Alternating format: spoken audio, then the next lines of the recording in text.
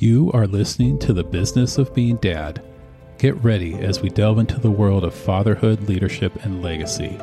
I'm Rob Brody, your humble host and fellow single father, and I'm so excited you're here to join us.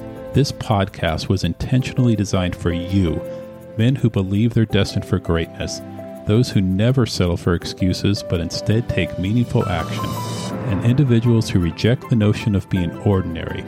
We're here for the ones who understand that being a phenomenal leader goes hand in hand with being an exceptional father. Why? Because we believe in you. We believe you hold the power to shape your identity as a man, a father, and a leader. We believe you are the architect of your future, and you get to determine the impact and legacy you'll leave behind. So get ready to explore the depths of personal growth, strengthen family bonds, and create a legacy that resonates through time. Together, we'll rise, inspire, and change. Let's get started.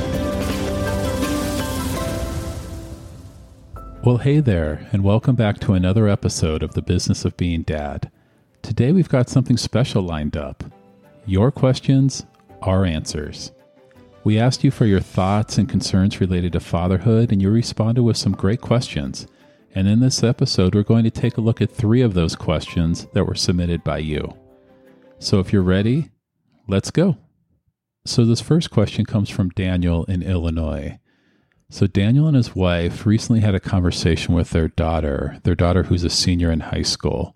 And their question goes something like this. My daughter isn't interested in college. What should I do? So I think in this situation, even though it's a very common conversation that we tend to have with our kids, we need to remember that each of our children is going to have their own kind of unique path. If your kid isn't interested in college, it's important for us to have an open and honest conversation with them. It's important for us to try to understand, their passions and their strengths and what is driving them towards this decision, guiding them towards a path that aligns with their interest, whether it's college or whether it's an alternative route. That's what's important here. At the age your daughter is at, it's very common to question what they want to do with their life. Just like college kids tend to change their major 2 or 3 times, or often more, you might find that your daughter will change her mind and choose to go back to college at a later date. But also, if you take the approach of just being curious, trying to understand where she's coming from, and try to see the situation through her eyes, it's important to recognize that even though society has these expectations, it might not always align with what's best for our specific children and our situation. And ultimately, as we love our kids and we want what's best for them, it's just about supporting them and finding their calling, whether it fits the kind of traditional mode or not, and whether it fits kind of our personal desire for them or not. So I hope that helps, and good luck. Our next question comes from Greg in Colorado. Greg is sensing that there is something kind of going on with his son. He just doesn't feel like his son opens up. He really just wants to check in and be able to know that everything's okay. So his question goes something like this. I'd really like for my son to open up and talk with me. Do you have any ideas on how I can do that? I think creating a safe and non-judgmental space for them is the key here. You might already be doing this, but looking for opportunities to engage in activities that they enjoy and just trying to allow those conversations to flow naturally, that might be the move here. But either way, patience and consistent effort is going to be key. So letting your son know that you're always there to listen without kind of forcing the conversation or jumping to conclusions could be helpful also. Many times boys find it difficult to express their feelings directly. I mean, heck, we go through that as men still, right? And so engaging in activities, maybe side-by-side type activities like playing a game or going for a walk or going for a drive in the car, or maybe, catching a sporting event, something where you're kind of sitting next to each other, standing by each other, it can sometimes make it easier for them to open up. And it's about building trust and showing them that you're a reliable, understanding source of support, non-judgmental, and understanding. Depending on the nature of your relationship, maybe start with something small If this isn't something you've been doing on a consistent basis, maybe start with a 10, 15-minute block of time together and then expand on that. But the aim here is to create a safe and relaxed environment where your son feels comfortable sharing his thoughts and to allow that conversation to come about naturally, organically.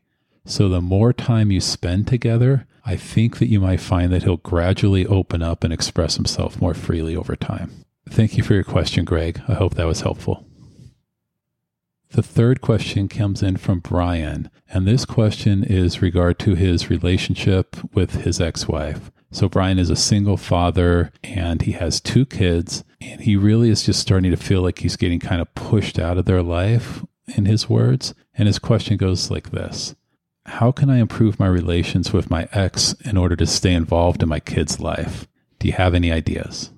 So Brian, I can speak from experience that the co-parenting relationship, especially if you're recently divorced, it is one of the most difficult relationships to navigate. And it can be very difficult, especially when emotions are high. But whatever you can do to communicate openly and respectfully with your ex-wife, even just about your desire to stay involved in their life, just sharing that thought, remembering that the focus always, of course, is on what's best for your kids. And I sense by the nature of your question, that's where you're coming from here. But how do you go about doing that, especially if things are a little bit volatile and difficult? Taking that first step could be really helpful for you. Being honest about how you're feeling, but try to frame your thoughts in a non-critical and a constructive way. If you have the ability to use these I statements to express your perspective and focus on your feelings and your thoughts rather than projecting on her or blaming or accusing, that might be helpful as well. Try to approach the situation with the intention of having a really peaceful resolution, aiming to find some common ground and work together as co-parents. You could consider bringing in an unbiased mediator or family counselor if necessary in order to try to facilitate productive conversations that are solution-focused and that are benefiting the children. However, if despite your efforts, it seems like a peaceful resolution is not going to be made and the conflicts seem to continue and you continue to feel like you're being pushed out of their lives, there could be some legal routes you could consider. Again, clearly, I am not a lawyer and I am not able to provide legal advice. However, I do encourage you to try to sort things out outside the courts whenever possible. Legal battles, as I've experienced personally, can be emotionally and financially draining. And often our children tend to bear the brunt of these disputes. But again, assuming that both parents are in a stable and healthy place, then having both of them equally involved in their kid's life is extremely important, and it is worth fighting for, in my opinion. So I would always start with trying to have a peaceful resolution, for sure, but there are other options if your parenting plan and divorce decree support that. As we wrap up, I want to express my gratitude to each of you who submitted your questions, and for those of you who are listening, just for being part of this community and part of this journey. Remember, our path as fathers is about learning, growing, and supporting each other. So I'd like to leave you with this final quote from Martin Luther King Jr., who said, "In the end, we will remember not the words of our enemies, but the silence of our friends." So thank you for breaking the silence, for engaging, and for being a part of this community. Thanks, man. Thank you for joining us for the Business of Being Dad podcast. If you found value in today's episode, I encourage you to share it with a friend who could benefit from our discussions on fatherhood, leadership, and legacy. Together, let's build a community of like-minded men who embrace ownership, commit to growth, and make an impact.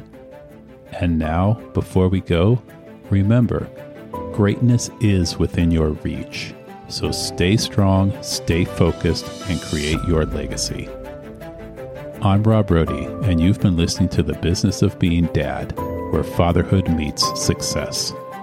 See you in the next episode.